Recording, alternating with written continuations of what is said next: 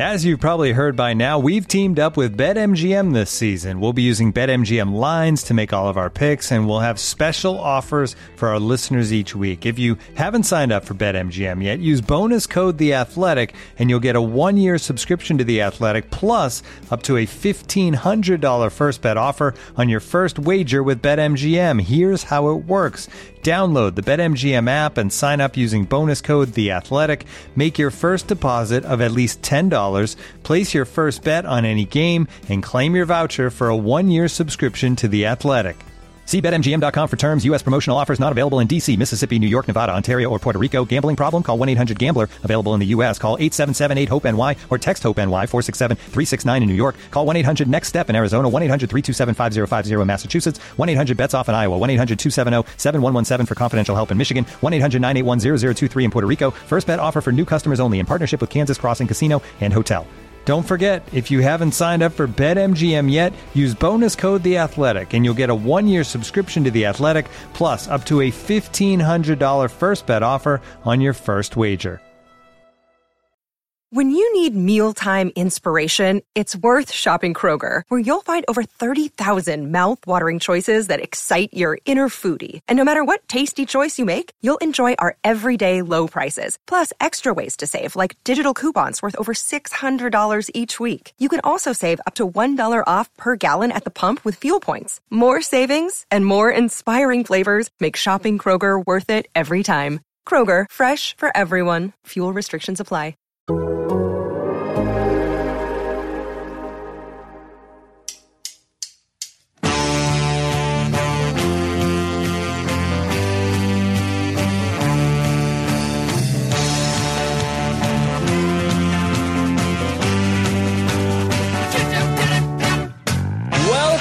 Willkommen, buongiorno, bienvenue, Yerate pal. This is the Total Soccer Show. I just threw in a nice Scottish greeting there for one of our guests for no particular reason. This is our preview of Euro 2020 Group B. My name is Ryan Bailey. Today I'm going to be quoting the movie In Bruges multiple times while talking about the Belgian national team. I'm looking forward to that. Joining me today is a man who's going to be Russian to tell us about Russia, Taylor Rockwell. I'm off already, Taylor. Привет, Ryan. Yes? I think I did Scottish Russian there, but I said hello in Russian. That counts. Da, it does count indeed. Also here is a man who's going to tell us all about Finland's rich and compelling history in tournament soccer. It's Joe Lowry. Oh, yes, I am. Wait, here, Ryan, can I try it right now? Go ahead. There it is. And I'm done. Woo! That was good. Good start. All right, I'm going to go. You guys can handle the rest, yeah? We're all good. Thank you very much for your contributions once again, Joe. Also here is a man who is as sweet as a delicious Danish pastry, which is why he's talking about Denmark today. Graham Ruthven. Hello, Ryan. Or should I say, all right, pal? I think that's how we... Yeah, hey, pal. Is that how you say it? Did I get it right? Yeah. Yeah, absolutely spot on, yeah. The official greeting of your nation. I introduced you there with the Danish pastry. I was trying to think of what Denmark was famous for. I could have gone with Lego, but I thought you might have thought that you were square. I didn't want you to think that. And the other thing that Denmark's famous for is bacon. I didn't want people to think you're a pig. So I went with sweet Danish pastries. Are you happy with that? Yeah, absolutely. Who doesn't like a Danish pastry? I mean, are there different types of Danish pastry, or is it just the one Danish pastry? Oh, I think there's... Taylor and Joe, please fill me in here. Much like a Danish pastry, because aren't they sometimes filled with sweet jams and such? Yeah, there's got to be a whole bunch, right? You made this bed, Ryan. You can keep rolling with it if you want. Guys, it's like lunchtime where I am. It's a bit early for lunchtime, but I'm already hungry. This is not helping. I don't know if I get to make that request for us to move on to a non-delicious breakfast/dessert topic, but if we could, my stomach would be greatly appreciative. Guess what, Joe? We can't. Because, Ryan, did you say Denmark is known for bacon? Yeah. Very much really? so. Danish bacon. Yeah. Yeah, I did not know. There was big commercials for Reebok in the 90s when half this podcast wasn't born, apparently, with Peter Schmeichel as a Danish pig farmer. The theme of these commercials was, what would these soccer players do if they weren't soccer players, if they had never found their career? So that Peter Schmeichel was a pig farmer. Ryan Giggs sold daffodils on the side of the road, and there were various others. It was a very amusing thing. But yeah, Danish bacon, big deal. Very big deal. All right. Well, also famous for uncles killing fathers and then marrying mothers. That's a big one. They're big on that one. And Mads Mikkelsen, their greatest ever cultural exploit. Yes, and very dark drama as well, and some Shakespearean stuff thrown in there for good measure. Joe, at your request, I'm going to cut out my tight 10 minutes on Belgium chocolate, if that's okay. Yeah, that's great. Thank you. I am greatly in your debt now, Ryan. Yes, as you are. All right, let's talk about Group B then. These games taking place in Copenhagen and St. Petersburg. Graham, I'd like you to go first and give us a little flash preview of Denmark, their nickname, how they got there, their coach, maybe a bit about their style of play. They are hosts in this one. I'm expecting big things. Yep, and we're going to get the nickname out the way straight off the bat because I've been dreading this one. I've been practicing my Danish pronunciation, so I think it's pronounced De Rode Viel, which is translated to the red and whites, which I find that latter term much easier to say. So I'm just going to call them the red and whites. Another nickname is also Danish Dynamite, which apparently comes from the exhilarating Denmark team of the 1980s. I would have thought it came from the team that won the Euros in 92, but yeah, apparently it's from the 1980s. And Danish, a chant about Danish Dynamite kind of sounds like a made-up chant that you would get in like one of those goal films that Santiago Munez starred in, like something that would never actually be chanted at a real like soccer stadium, something about Danish Dynamite. But anyway, apparently it's real.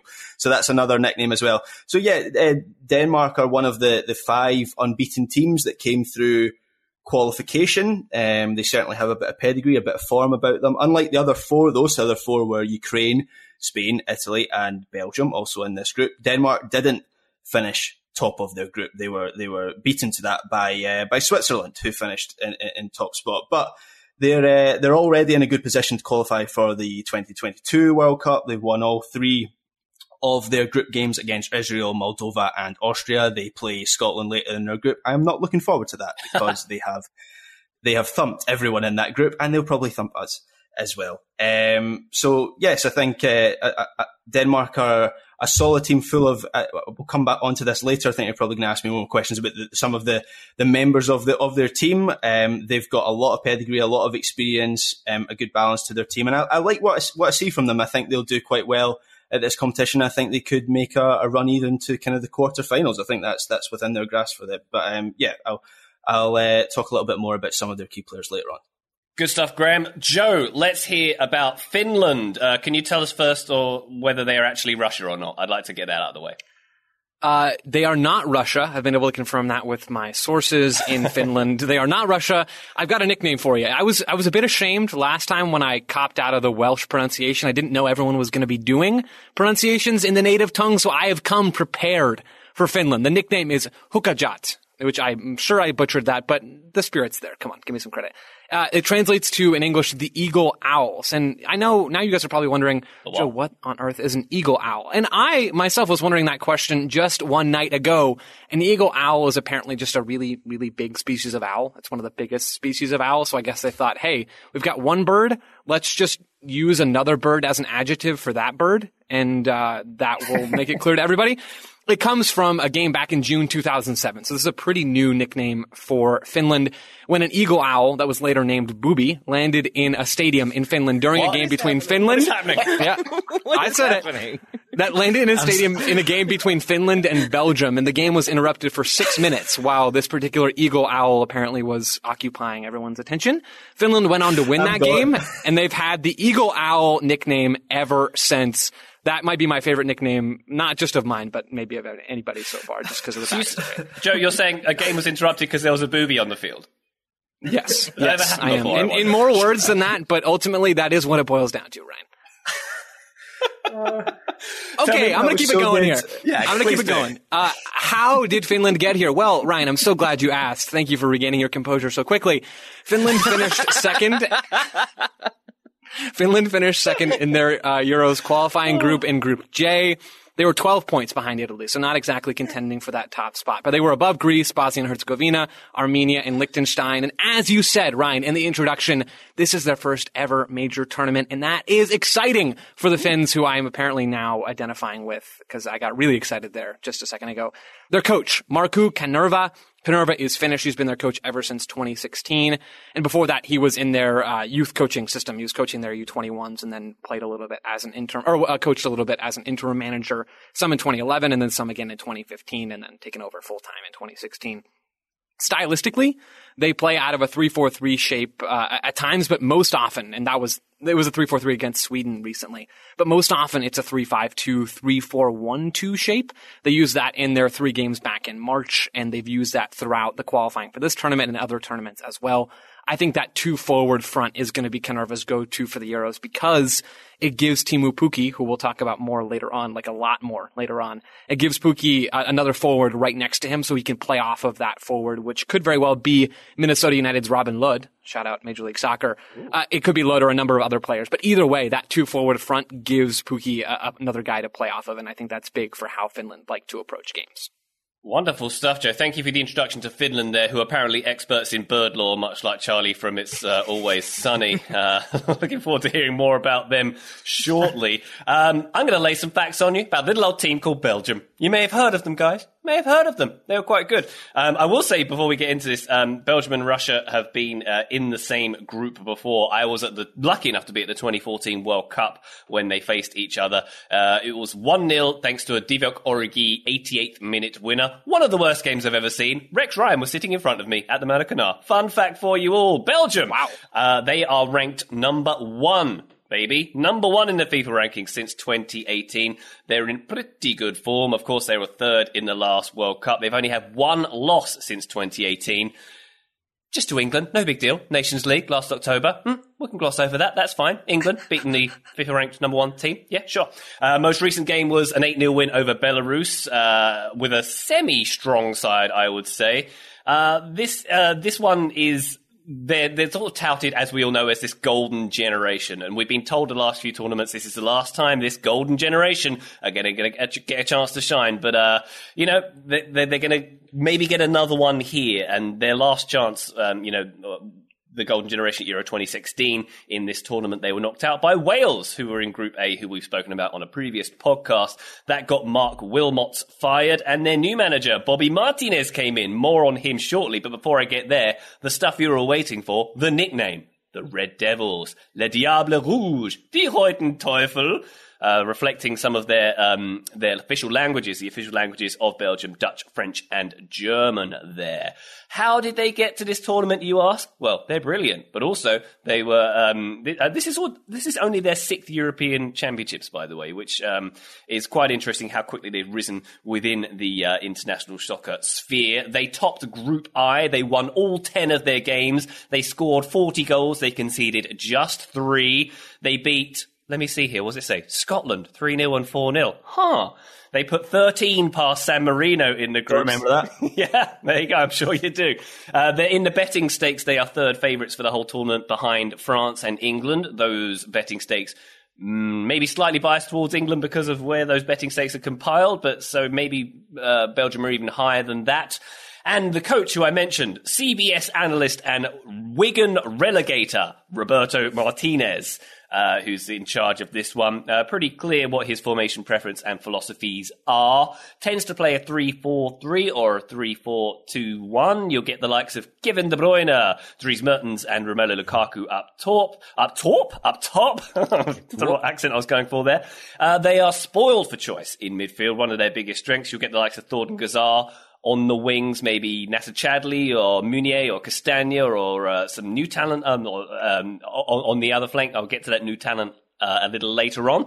Yuri Tielemans and Dendoncker tend to be in the middle, and you've got your back 3 of Alderweireld, Vermaelen and Vertonghen. Joint age of about 256 there. So that's basically what we're talking about for the Belgian team. Their style of play, Martinez tends to borrow or at least be influenced by a lot of Pep Guardiola's work. We're talking lots and lots of possessions, quite direct and forward passing.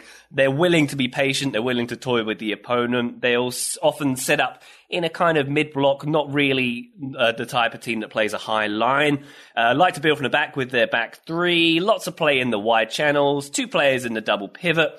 Kevin De Bruyne has a lot of freedom, as he does with Manchester City, often seen dropping deep, almost doing that false 9 thing. He did so gosh darn badly in the Champions League final. And I think that's about it for Belgium. All may tremble before them, I say, Taylor. Why don't you tell me who you've got? I have got Russia, or Nashi Parny, which would be our guys. So that would be your Russia national team nickname, and our guys have been our guys for a while if you are a fan of the Russian national team, because you've got a lot of very familiar faces. I know you all were wondering, Yuri Zhirkov is indeed still playing for the Russian national team and will be in the Euros. Goodness, he's 37. They also have a familiar coach, Stanislav Cherchesov, who was the manager at the 2018 World Cup when Russia made their surprise quarterfinal run, is still in charge and has basically been getting contract extensions since that time, and likely will continue to do so because he has done well with this team. He got them to qualify for this competition, weirdly, by finishing second to, I believe, Belgium, which is an odd one given that they're now in the same group. They finished qualifying after 10 games, 8 wins, 2 losses. Ryan, guess who those 2 losses were to? Oh, let me think. It'd be Belgium. The team who won all 10 of their games, perhaps. That's the one. Less of a problem with Scotland, though, who finished third in that one. So in your face, Graham, Russia's superior to Scotland. You heard it from Russia first. And in terms of how I would expect them to play, I think, though we have seen them in a number of different formations, as it tends to be the case in the lead up to the competition, I think they will go back to their 4-2-3-1 for the Euros, with everyone's favorite, Artem Zuba, up top. Do you all remember him from the World Cup? Yes. He was the one that was 19 feet tall. Yeah, he's still there. He is their captain. He is their main goal threat, and will remain so. He will lead that attack. And then you've got a very experienced back line. And this Russia team on the whole, very experienced. Their goalkeeper, Shunin, will be 34, Zhirkov 37, Kudryashov 34, Mario Fernandez 30, Zuba 32, Semyonov 32 as well. So a very veteran team, which then leads to the question, a big part of what they did in the 2018 World Cup, and it will be a consistent refrain throughout this conversation about Russia, is how much ground they covered, how much running they did to be able to stay competitive. It's a big reason why they went to the quarterfinals, but a pandemic, a lot of games later, 2 years on, are those legs able to do that same thing? I think that will be the very big question for Russia heading into this competition, because if they can, they've got the consistency, they've got the familiar faces, they've got some new ones added to it, so they've got the depth they need, they've got a manager who has proven himself at this level before. It's just, can the legs hold up? Can they kind of keep that performance going? Because when they do, they look very good. When they don't, they look capable of conceding from pretty much every point on the field. So, over the last year, Taylor, a lot of people all around the world have been getting injections via needle into their arm to improve their health. I was just thinking about Russia and, all that running they did. No reason or anything. Yeah. You want to throw in some allegedlys just to cover our bases even more so? They were just unrelated facts. That's all, Taylor. Yeah, I mean, there were definitely some questionable photos of arms looking certain ways that you can find if you don't understand what we're talking about, which would be difficult not to at this point. Yeah, that is a question, and there will be some games in St. Petersburg. There are lots of Zenit players in this Russia team, so there is familiarity in where they're operating, but I think it maybe will be less of a covered thing because I don't expect Russia to be as strong, but we'll see what happens. And if they do look just as strong and just as fit, then maybe we have to throw in some more allegedlys as we talk about them as we go forward in the tournament. Well, I say, Taylor, before the Kremlin puts some drones over our homes, we should take a quick break and come back with more info about these Group B teams very shortly. This episode is brought to you by Michelob Ultra, the official beer sponsor of the NBA. Want to get closer to the game than ever before? Michelob Ultra Courtside is giving fans the chance to win exclusive NBA prizes and experiences like official gear, courtside seats to an NBA game, and more. Head over to MichelobUltra.com/courtside to learn more. Looking for an assist with your credit card, but can't get a hold of anyone? Luckily, with 24/7 U.S.-based live customer service from Discover, everyone has the option to talk to a real person anytime, day or night. Yep, you heard that right. You can talk to a real human in customer service at any time. Sounds like a real game changer if you ask us. Make the right call and get the service you deserve with Discover. Limitations apply. See terms at discover.com/creditcard. Total Soccer Show, we have returned. We are talking Euro 2020 Group B. We're going to turn our attention to Graham Ruthven, who's going to tell us about Denmark and their key players, their potential breakout players. Are the Laudrup still involved, Graham? Maybe in the background. I mean, is it really a Denmark team without some sort of Laudrup influence? I like to think not. I'm actually going to rewind a little bit to Denmark's coach, which I'm going to pretend I deliberately left out of my first section of this preview. Kasper Hjulmand, who the big storyline with him is that he wouldn't have actually been Denmark manager if Euro 2020 had been played a year ago, as was originally planned. That was Agi Hareide, who is a little bit of a Scandinavian football institution, coached numerous clubs in Scandinavia, Rosenborg, Malmo. He had a habit of knocking out Scottish clubs in European qualifiers for a while, which, you know, I don't know if that's a measure of a good coach or not. I think that's pretty easy to do that. He was meant to retire after the tournament was played. The tournament wasn't played. He still left. Kasper Hjulmand came into the job, and Agi Hareide is now Rosenborg manager. So I'm not entirely sure what's going on there. Last year, before the tournament, Denmark had actually gone on a 34-game unbeaten run, which was a run that dated all the way back to 2016. So I know what you're thinking. Denmark were at the 2018 World Cup, so I went back and had a look at their tournament, and they actually didn't lose a game in normal time. They won one and drew two in the group, and then they went out in penalties after a 1-1 draw against Croatia. So that's quite incredible. Hjulmand has got quite a bit of an act to follow. Had a modest playing career, only took up coaching in 2006.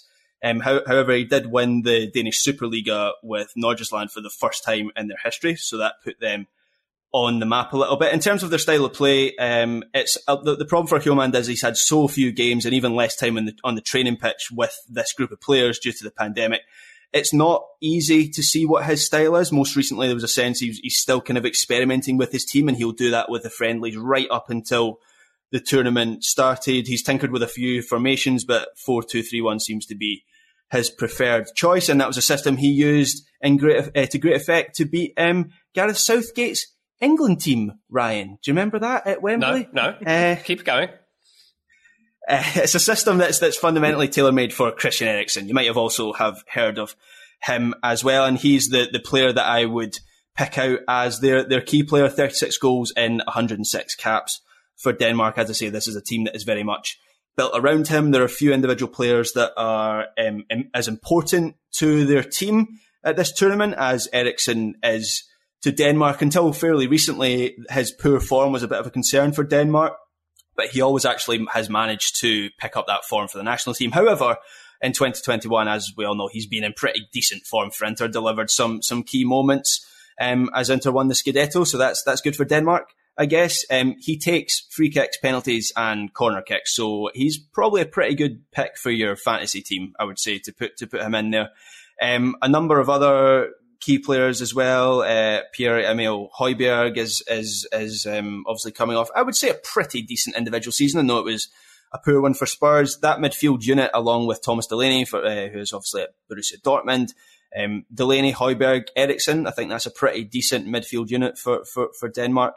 And they've got some other pretty key players in Kasper Schmeichel, who is following his dad and being a bit of a stalwart for the Danish national team. Barcelona's Martin Braithwaite, Leipzig's Yusuf Poulsen, another key player. So this is a team that has got a lot of quality there. And if I had to pick out a potential breakout star, it's maybe in the one name in this team that's maybe not that recognisable, because even if I go to the back line, you've got Kasper Mæhle, who plays for Atalanta, Marcus Christensen, Simon Kjær, Daniel Vass, who plays for Valencia. So these are all known players.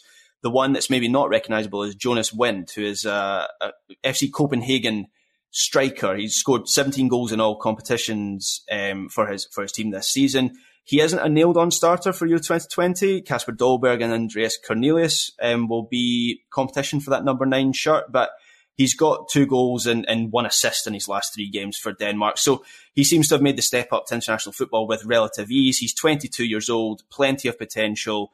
And I think this could be an opportunity for him to show at Euro 2020 he can make this the step up. And also he's in a team that will create chances as well. You know, I mentioned Brathwaite and Poulsen either side of him. That's not a bad supporting cast. So yeah, that's what I would expect from Denmark at this tournament. Graham, would you put them, like, I think I would, so I'm asking if you would as well. I would put Denmark in the same category as the Swiss, maybe just under the Swiss, in that, like, I think you called a couple players pretty decent, and that feels like this Denmark team is like, yeah, they're pretty decent. Like across the board, there's a lot of talent, there are a lot of big name clubs, but like, and there are certainly breakout players. Yusuf Poulsen, we've seen be very good at international level, certainly at club level as well. But you don't have maybe 4 or 5 of those world-class players that push you to that next tier in like international competition. Yeah, I'd say that's absolutely fair. I mean, I'm kind of going over old ground a little bit, but Eriksson is the one player I would say can be potentially world-class, especially at international level. Like Christian Eriksen for Denmark, I mean, I know he's been a great player at club level, but for Denmark, Christian Eriksen is almost a different beast. Like he's really has been fantastic for Denmark. So he's maybe the one player I would maybe say. Simon Kjaer is you know, he's playing at a very high level for AC Milan, and I'll always kind of vouch for Kasper Schmeichel when he's not punching one in his net on the final day of the season to make sure Leicester don't qualify for the Champions League. But yes, you're absolutely right. There's a lot of solid, competent players, and I think that's one of Denmark's strengths. I don't think, you know how some teams you go into a tournament and you go, well, they're either going to win it or they're going to finish bottom of their group. I don't think Denmark are that. I think they will be fairly consistent and solid in this tournament. That is a strength in that sense, but it's also a weakness in that they do have a ceiling, and I just think the quarterfinals is probably that ceiling. I think that's maybe the best that they can achieve. But for a country, you know, the size of Denmark, that still would be considered a pretty great success. Graham, you mentioned that Christian Eriksen is a totally different beast for Denmark. Do you mean his corners clear the first man when he's playing for Denmark? I've seen some of his corners for Inter, and they've definitely got a bit better. Yes, so. Ryan better is maybe the best you can expect from Eriksen in terms of crease corner taking. Ryan takes so many shots at people during episodes, like so many shots. Like Timo Werner, he's not even in this group. I guarantee you there will be some sort of Timo Werner like roast later on. Christian Eriksen just caught a stray. Good Lord, man, you are coming hard. It only highlights my own insecurities, Joe. That's all it is. Don't worry about it. On that note, Joe, tell us a bit more about Finland. Teemu Pukki plus others? And yes, kind of, right? There are other key players that I'm actually very, very excited to talk about because I very much enjoyed watching them play in my prep for this show. But I don't want this to come off as lazy analysis because I want to be very clear about this. There's a way to talk about Finland that is just Teemu Pukki and then ... whatever. That's not this Finland team, but I will say I went back and watched all of their goal scoring opportunities, all of their big chances from their last 5, 6, 7 games. Some of those Pukki's been involved in, some he hasn't been, but regardless, if Finland are creating chances, the odds are very, very, very, very good that it's either a set piece, some sort of dead ball situation, more on that later, or Teemu Pukki between the lines or getting on the ball in the final third and getting a shot off or finding a teammate. He is the attacking catalyst for this group. He is the playmaker. Even though he doesn't play as a 10, he plays in that front two. He can drop in and almost play as a 10 at times. This team revolves around him in possession. And he doesn't always get on the ball because Finland sometimes are forced to play direct, but he's a huge part of this team. He scored 9 goals for them in European qualifying, or the Euro qualifying tournament. Scored 26 goals for Norwich this season and helped them finish top of the championship table to get back to the Premier League. He's got some other partner options. It could be Robin Lod, as I mentioned earlier. Marcus Forss, who's a player that I'll mention again a little bit later. There's a couple other guys as well. Filmanen's very own megastar. Thank you very much. I was going to lead that in later, but well done. Well done. You jumped on the AFC Wimbledon reference faster than I could even feed it to you, Ryan.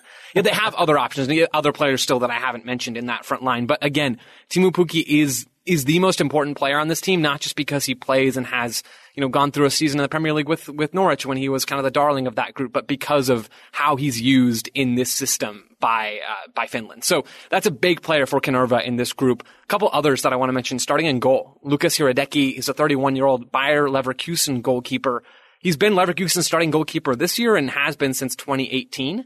Not an insanely good shot stopper, but he has lots of top-tier quality Bundesliga experience. Really strong coming out of his box for crosses and claiming balls in the box. He's certainly a player to watch for them in this tournament, as I expect they'll be under quite a bit of fire from the start of this group stage. Two others quickly for me. Glenn Kamara, who Graham may or may not be familiar with. He's a 25-year-old central midfielder for Rangers. I want to use him potentially as my breakout player, but Graham, can I use like a Rangers starter? They just won the Premiership as my breakout player, or is that illegal? Because if not, I've got a backup. And either way, I'm going to talk about my backup. I think for most people, Scottish football's still a bit of a backwater, so you get away with that, I think. Okay, I'll have this be my half. I'll have 1.5 breakout players, and Kamara can be that half. He played 2,500 minutes this year for Rangers as they won the title in Scotland. He's right-footed. He loves to drive the ball forward. Usually plays as the right-sided number 8 in that 3-5-2 in possession, or he was defending the right side of midfield back in a 5-3-2 block when Finland are back defending, which they often are. He can pull out some really clever flicks and get out of tight spots under pressure. I just like what he brings on the ball, and I wish we would see more Finland on the ball in this tournament than I'm expecting, but either way, certainly a guy to watch out for. If you haven't heard of him, he's a breakout player. If you have, like Graham, then he's not. But either way, my key defender here, Daniel O'Shaughnessy, 26-year-old left center back, plays in Finland. He's been a regular starter for them in the Nations League and World Cup qualifying. He's left-footed, and he brings more of the passing quality, offensive quality in Finland's back line relative to the other center backs that he's usually partnered with. But for me, the most interesting part about O'Shaughnessy is his long throw-in. He has the long throw-in in his bag, and Finland used that almost religiously in the final third. He'll go up from his left center back spot, not the left wing back. So he's not normally taking throw-ins, or at least he wouldn't be for most teams. But when the ball's in the final third, they use him as essentially a corner kick, and they'll have him rocket the ball into the box. No flip throw, but just a really, really strong overhead throw. That, Liverpool's throw-in coach, that's a consultant, Thomas something will be proud of. Maybe none of you guys know what I'm talking about. It doesn't matter. O'Shaughnessy has that long throw-in in his bag. That is a real guy. Like, I'm not making that up. Yeah. But he can add that extra dimension, and he's also created some chances for Finland with his throw-ins. And then a word on Marcus Forss, who Ryan jumped in, former AFC Wimbledon loanee, scored 11 goals for them last year in League One, then scored 7 goals in 1,100 minutes in the championship this year with newly promoted Brentford. Right-footed striker, only 21 years old. He's the joint youngest player on this roster. So he's a guy that I don't think many folks have seen. He's really dangerous in the box, reads space well. I don't think he'll be a starter for Finland in this tournament, but he's definitely going to be a guy to watch for off the bench in the next season in the Premier League with Brentford. Marcus Forss being in this World Cup is the proudest AFC moment since Shane Smeltz started for New Zealand in 2010. A reference that very few people will understand there. Wonderful stuff. Thank you very much for that, Joe. A little bit on Belgium and their key players. They've got quite a few of them.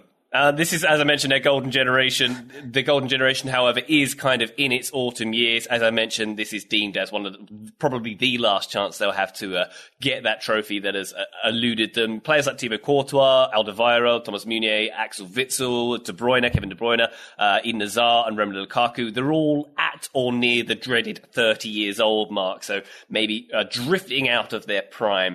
But if we're going to pick one key player, it's probably Kevin De Bruyne. As we all know, I don't need to say much about him. We know how important he is in all phases of play for both Manchester City and for the Belgian national team as well. Of course, the big question here is his fitness. We know he picked up quite a nasty injury in the Champions League final, courtesy of Antonio Rudiger. I think it's a couple of bones he's broken in his face and his eye sockets damaged, which you don't really recover from straight away. So he might be borrowing Rudiger's face mask if he does make an appearance in this tournament. And the other fitness question, of course, Eden Hazard, who has sort of crept back into Real Madrid's team, but, you know, not exactly played 60 games this season.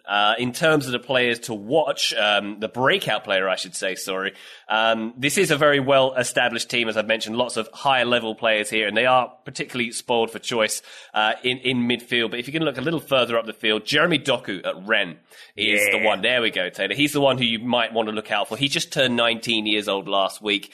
Primarily a right winger. He can also play on the left, though. Hasn't played an awful lot for the national team, but who scored? They tweeted out recently he's one of only 6 players in Europe's top 5 leagues to have completed in excess of 100 dribbles this season. And he's in esteemed company for that as well. So as I say, he's a player who he's got a lot of competition to break into this team. But if he does, he's one to watch. And he may even be part of the next golden generation. The platinum generation? I don't know. Taylor, Russia. Yeah, man.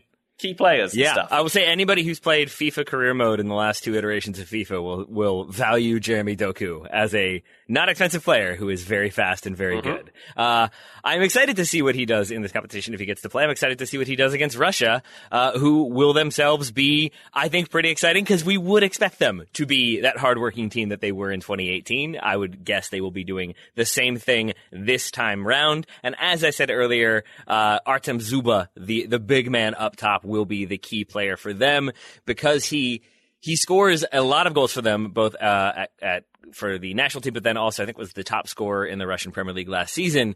And you would think that maybe it's just like, he's big, he scores a bunch of headers, he knocks people out of the way. And he certainly does that, but I think his size combined with his ability to bring a ball down is what makes him that next level threat because he can hold off two defenders at the same time while bringing a ball down and then instepping into the goal. He does that a lot for Russia, like settling it and then just sort of passing it in from 7 yards out. If he cannot do that, I would say a potential breakout player would be his potential understudy, Alexander Sobolev, 24-year-old forward for Spartak. 14 goals last season. He is 6'5", also very good in the air, so he's obviously a set-piece threat. Very good from distance, I think because defenders assume that he's only going to be an aerial threat or want to score from up close. Tends to get a little bit of space. Again, this is a club and country situation. They back off a bit more. They wait for him to come into the box, and then he shoots from distance and is very good from range and good on the ball as well. I wouldn't say that he's fleet of foot necessarily. He's he's not as fast as Erling Haaland, but it's similar in terms of his build and that he will do some step overs, take people on, but then also get in the box and win some crosses. So he's a player to keep an eye on if Zuba has to sub out or if they're chasing late and they want to put on two gigantic attackers, they can do that. The other player to keep an eye on when it comes to the way Russia would like to attack will be their likely number 10. It could be Miranchuk, but more likely I think is that it's going to be 25-year-old Alexander Golovin of Monaco. I think he's going to be the one to kind of line up behind Zuba. He will have defensive responsibilities, but he'll be the one to sort of link the defense to the attack, especially when they're transitioning on a counter. So I think that's the kind of key attackers you need to know. And then when it comes to their defense, it's a lot of veterans. Semyonov is probably the main one to focus on there. He has been the kind of ever-present fixture for Russia, both in qualifying and in their Nations League games, which have not been as impressive. So we don't need to talk too much about that. But Andrei Semyonov, 32-year-old center back for Grozny, will also be a pivotal figure for this Russia side, who can go the back three. And if they do, then that means Zhirkov might be your left wing back. But more likely is they're going to go with that 4-2-3-1 with Zuba up top and maybe Ionev and Kuzyaev on either side. Maybe Denis Cheryshev in there too. Taylor, forgive me for a glib question as a general overview of this Russia team. Are they going to be interesting to watch? In what way? Am I going to be entertained by them in any way whatsoever?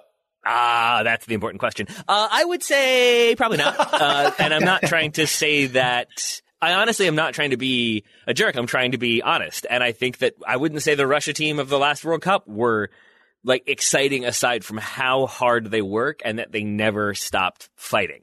And that is always an enjoyable thing when you have a team that just keep going, that really won't back down. And even if they're 1-0 down to a superior team, I think keep fighting.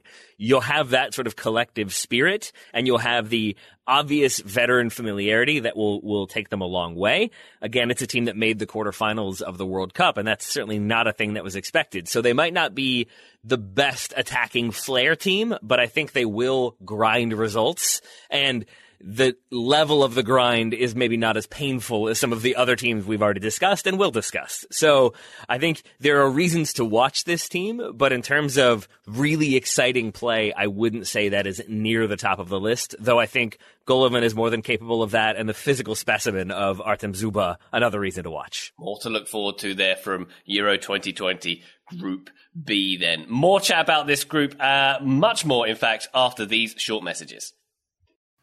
This episode is brought to you by LinkedIn Jobs, who would like to remind you when you're hiring for your small business, you want to find quality professionals that are right for the role. You don't want to end up with Ryan, Graham, and Joe. Just kidding. Just kidding. Very much just kidding. Because I was very fortunate to have the three of them all join the show. And I had existing relationships with all three of them that allowed me to know that they could handle the amount of work that would be required, that they could be diligent in their tasks and be very effective on mic. And all three of them are. But again, that's because you have the existing relationship. If you don't feel like you have that with potential hires, then LinkedIn is going to make it very, very easy, and they're going to make it feel like you're connected to that person. They have a vast network of more than 1 billion professionals, which makes it the best place to hire because it gives you access to professionals you can't find anywhere else. But when you are setting the requirements and making it very specific as to what you're looking for, you can very quickly narrow it down to find the right candidate for that position. Hiring is easy when you have that many candidates. So easy, in fact, that 86% of small businesses get a qualified candidate within 24 hours. And LinkedIn is constantly finding ways to make the process easier. They even just launched a feature that helps you write job descriptions, making the process even easier and quicker. 2.5 million small businesses use LinkedIn for hiring, and you can too. Post your job for free at linkedin.com/TSS. That's linkedin.com/TSS to post your job for free. Terms and conditions do apply. Thank you very much to LinkedIn for sponsoring today's episode. This episode is brought to you by Michelob Ultra, the official beer sponsor of the NBA. Want to get closer to the game than ever before? Michelob Ultra Courtside is giving fans the chance to win exclusive NBA prizes and experiences like official gear, courtside seats to an NBA game, and more. Head over to MichelobUltra.com/courtside to learn more. Total Soccer Show, we are back. We are talking Euro 2020 Group B, but you knew that already because you've been paying attention. Graham Ruthven, let's talk about Denmark a little more. Are they better off for this tournament having been delayed to 2021, do you think? I'm going to put my neck on the line with this one and say no. I don't think they are, for the reasons I kind of explained a little bit earlier, in that they have changed managers. Yes, they've made a great start to World Cup qualification.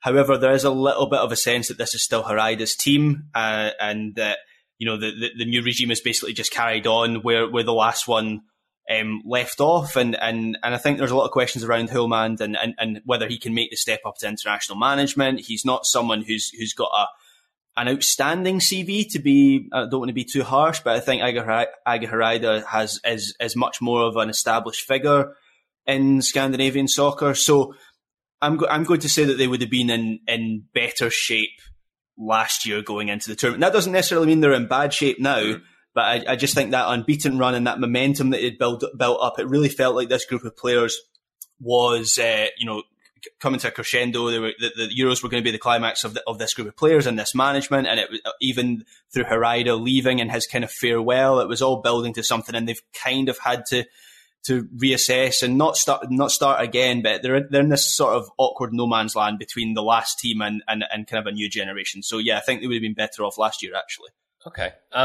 Joe, when it comes to Finland, if they'd have played this tournament last summer, they would have had Marcus Forss coming directly off of a glorious season with AFC Wimbledon, and now that's a season away from this team. So that's going to be a concern, right? Yeah, that lack of Wimbledon momentum alone pretty much dooms them from 2020 to 2021. I do think generally, even though having an extra year, despite Forss moving on from Wimbledon, I think having an extra year suits him, and it maybe suits Glenn Kamara and a few of the other younger players on this roster.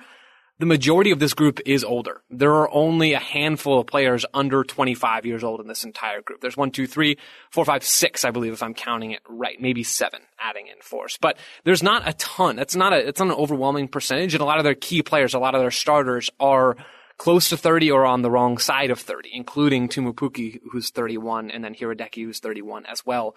Not as big of a deal for goalkeepers, but you get my point. I think having this tournament be a year later makes it harder, and especially having it be a year later after so many games being played so often, that can be challenging. I don't think it's going to be a dramatic negative impact for Finland. I don't think we're going to really notice, but it could be sort of a what could have been situation if this tournament had been played last year. Yeah, I think that's a similar sentiment, I would say, for the Belgian team as well. It's not as if they're in bad form or anything, but the fact that they are an aging team, this golden generation, as I keep saying, is not getting any younger. Jan Verdongen is now 34. Dries Mertens is now 34 as well. That surprised me on that one. Thomas Vermeulen is 35. So there's a lot of 30-plus players in this group who you could argue would have maybe been in slightly better shape last season as well. Joe, if I could just come back to Finland, the question I directed at Taylor about them, whether Russia would be entertaining. Do you have any perspective on that from a Finnish perspective? I think Finland are less inclined to go full Russia, to go full turtle and sit back and just cover ground and absorb 9,000 passes from Spain in a group stage. I don't think that's going to happen. But Finland, just because of the nature of this group and the talent deficit they're at, they're going to be underdogs. They're not going to be attacking all the time. They're going to be more defensive because they have to be. There are still going to be exciting things. Like if long throws, really float your boat, then this is the group for you. If you want to watch Teemu Pukki do some awesome things in the final third, this is the team for you. But there isn't a ton. It's not reasonable to expect them to come out and be this open, free-flowing attacking team like Belgium or even close to like Denmark. That's just not realistic in terms of what this group's going to be. All right. Taylor, Russia. Would they have been better off last year or this year? Are they doing similar preparations this year as they may have been doing last year? Wink, wink. Please answer legitimately.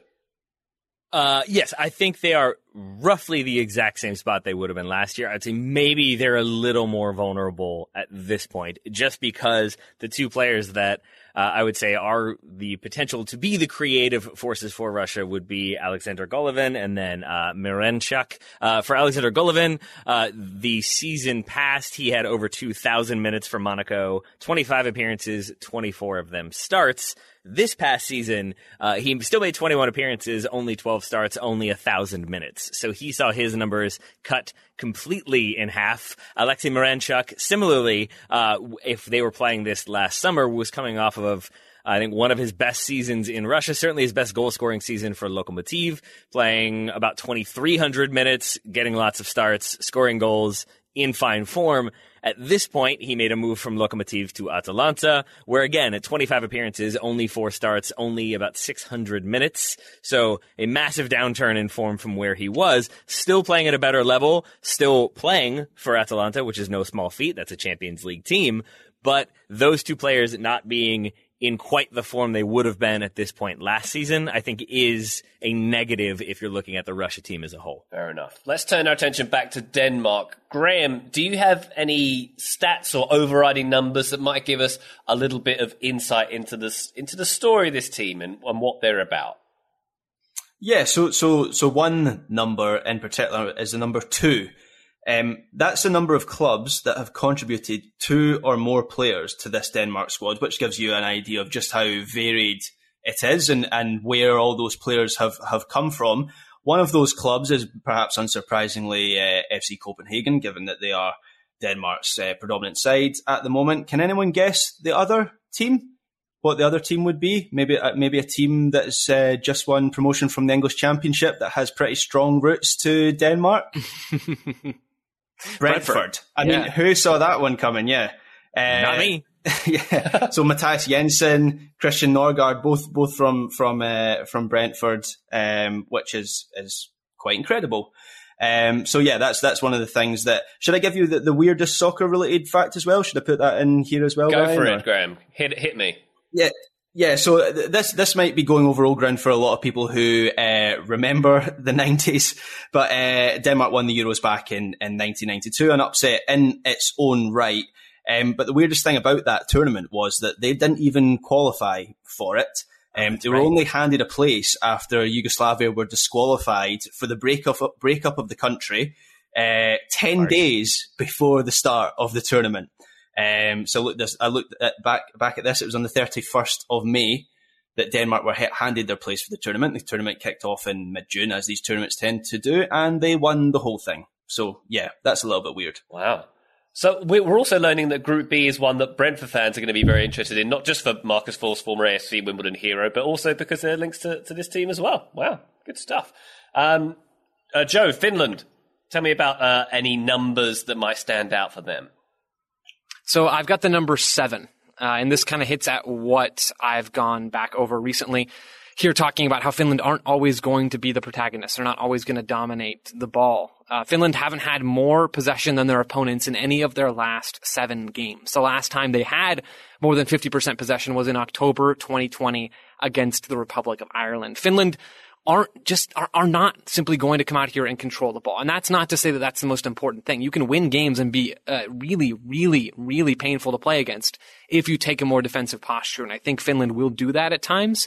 And the fact that they haven't really gone out there and dominated any team with the ball in the last 7 games, I think is pretty indicative of that. Excellent stuff. When it comes to Belgium and numbers, by the way, I love how Sesame Street this all is. This team is presented to you by the number 7. My number for Belgium is the number 1, because I think that's very important. Their FIFA ranking, which it has been for the past few years, which I mentioned at the top of the show as well. I can go a little bit more in depth than that if you like. I've got some other numbers from the website Total Football Analysis when I was seeking out something to illustrate their dominance. And if you look at their possession attacking stats across the last year in terms of percentiles, they're in the 96th percentiles for shot on target. They're in the 76th percentile for XG per match. I just saw your ears prick up there, Joseph Lowry, from the mention of XG there. But those sort of numbers represent the fact that this team is not only very talented, but they're very efficient, they're very dangerous, and they have, a high shots on target percentile. So they are going to cause some trouble. They're going to, if they got 40 goals in qualifying, they're going to get 1 or 2 in the group stage of this tournament. I think you can be sure. Taylor, Russian numbers, please. Mm-hmm. I've got a bunch of numbers. I'm going to try to stay away from distance covered, since I think I've already mentioned that plenty, but they broke a lot of records. They covered, I think, the fifth most ground of any team at the past World Cup, which is impressive given that they were knocked out in the quarterfinals. The 4 teams ahead of them were the teams that played in the semifinals and finals. So that does make sense. So that means basically of the teams that did not advance past the quarterfinal round, Russia ran the most far and away. That was also the case at the individual level. So you get, again, the sense of the work ethic. To give you an idea, to go with Graham's point about the squad chemistry, in terms of the makeup of the team, you've got a lot of Russian Premier League, 7 players from Zenit St. Petersburg, so you've got the squad familiarity and consistency there. But with all that said, the other number that I think is important would be their recent results record. Since the national team resumed play in September of 2020. They started off with a win in a friendly against Serbia, a win against Hungary in a friendly. Since then, 2 wins in 9 games. Those would be in World Cup qualifiers to their credit, but they were against Malta away and Slovenia at home.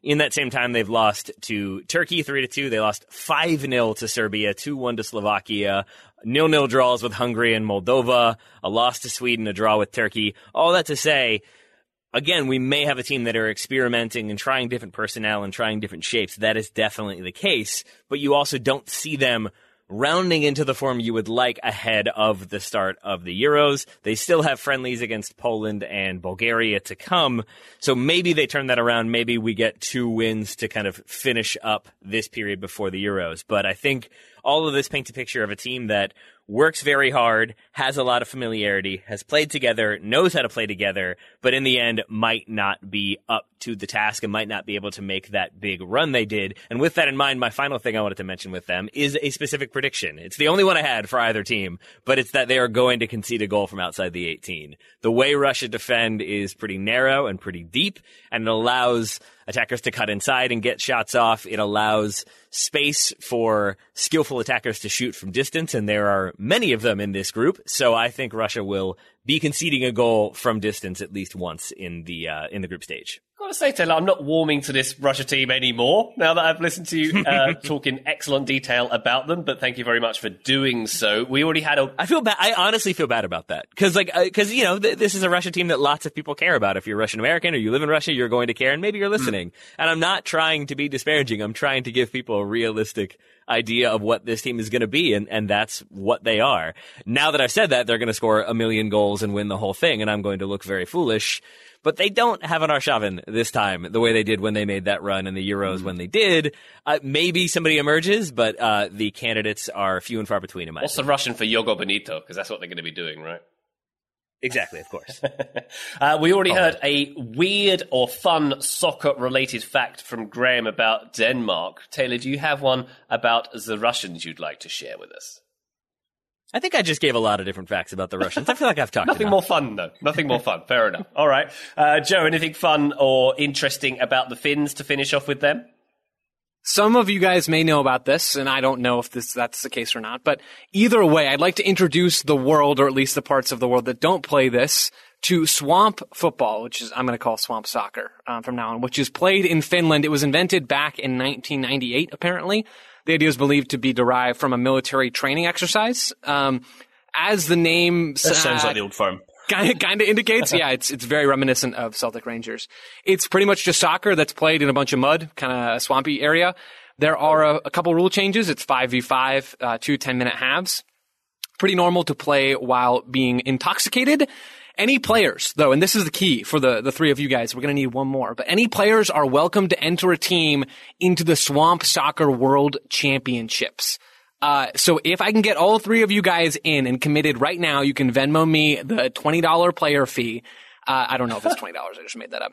And if you guys can recruit one more lucky person to play on our 5v5 Swamp Soccer team, we can go to the World Championships and compete. What do you say? Yeah? It sounds like you're trying to scam us out of $20, frankly, but I like your hustle, definitely. You know how it looks, and honestly, I'm looking at some photos. It looks not dissimilar from some of the grounds in the Scottish Premier League.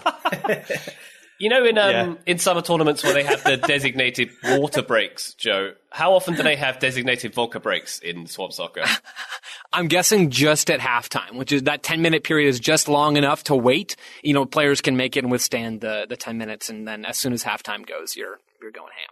Oh, boy. Well, that was an excellent Finnish soccer fact. Thank you very much. It's going to make my Belgian fact sound very boring.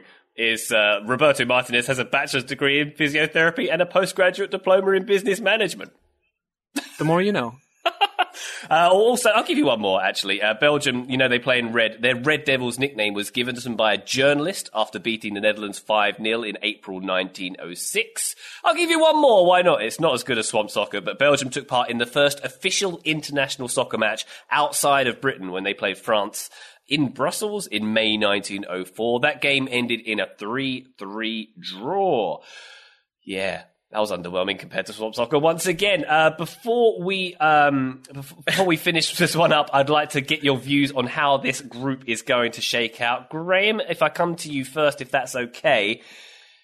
Belgium to get a clean sweep here? Anything else you think might happen? What are your thoughts? This one, I think, in my mind, has a fairly established order. I think I'm going to be boring again, like I was for the last group, and say just in terms of kind of the rankings. So Belgium, Denmark. I think Denmark will be quite close to Belgium, and then Russia and Finland, I guess, at the bottom. All right, Joe. any more movement or enthusiasm on that one? I could be more enthusiastic, but my ranking will be the exact same. Belgium, Denmark, Russia, Finland. I'd love to see Finland be the plucky underdogs, their first major international tournament. I mean, the narrative is there, just waiting to be actually written and typed up. But, I mean, it's kind of a wait and see for me. I think they are the team with the most, the biggest hill to climb to actually get out of this group of any of these four. Taylor, are you going to zig where others zag, or go with the consensus here? I think the Russia-Denmark game will be the big one in terms of where those two teams finish because, and that was not meant to be a pun about Finland. But I think I could see that game with some red cards. I could see Denmark grabbing a goal and then Russia having to fight back and Denmark getting another. But I could also see Russia making it really difficult, snatching a goal, Denmark having some issues. So I think whoever wins that one, I think finishes second, but I do have it as Belgium top, Finland at the bottom. And since I haven't really said anything too revolutionary there, what I will say, Ryan, is looking up Swamp football on Wikipedia, I learned that in 2016, the Swamp Soccer World Cup was moved to Istanbul in Turkey. And I had to check. Once again, it appears that the 2016 World Cup was actually held in China. So it just goes to show that nothing will ever be hosted in Istanbul, apparently. Oh, they'll get their turn one day. By the way, this whole tournament is actually just going to happen in Portugal. I think we didn't make that clear at the top of these previews, but look forward to Porto and Lisbon getting a lot of action because that's the way things seem to be going in this wonderful game of ours. And that just about concludes our look at Group B. Thank you very much, gents, for joining me. We're going to be going through all the groups, of course, so stick around, listener, for future episodes of these Euro 2020 previews. For now, though, Graham Ruthven, thank you so much for joining us once again. That is not a problem. Good fun as always. Thank you. You're very welcome. Thank you very much, Joe Lowry. A pleasure as always, sir. You got Taylor it, Ryan. Rockwell. Keep on trucking, baby. It's been fine. Bye.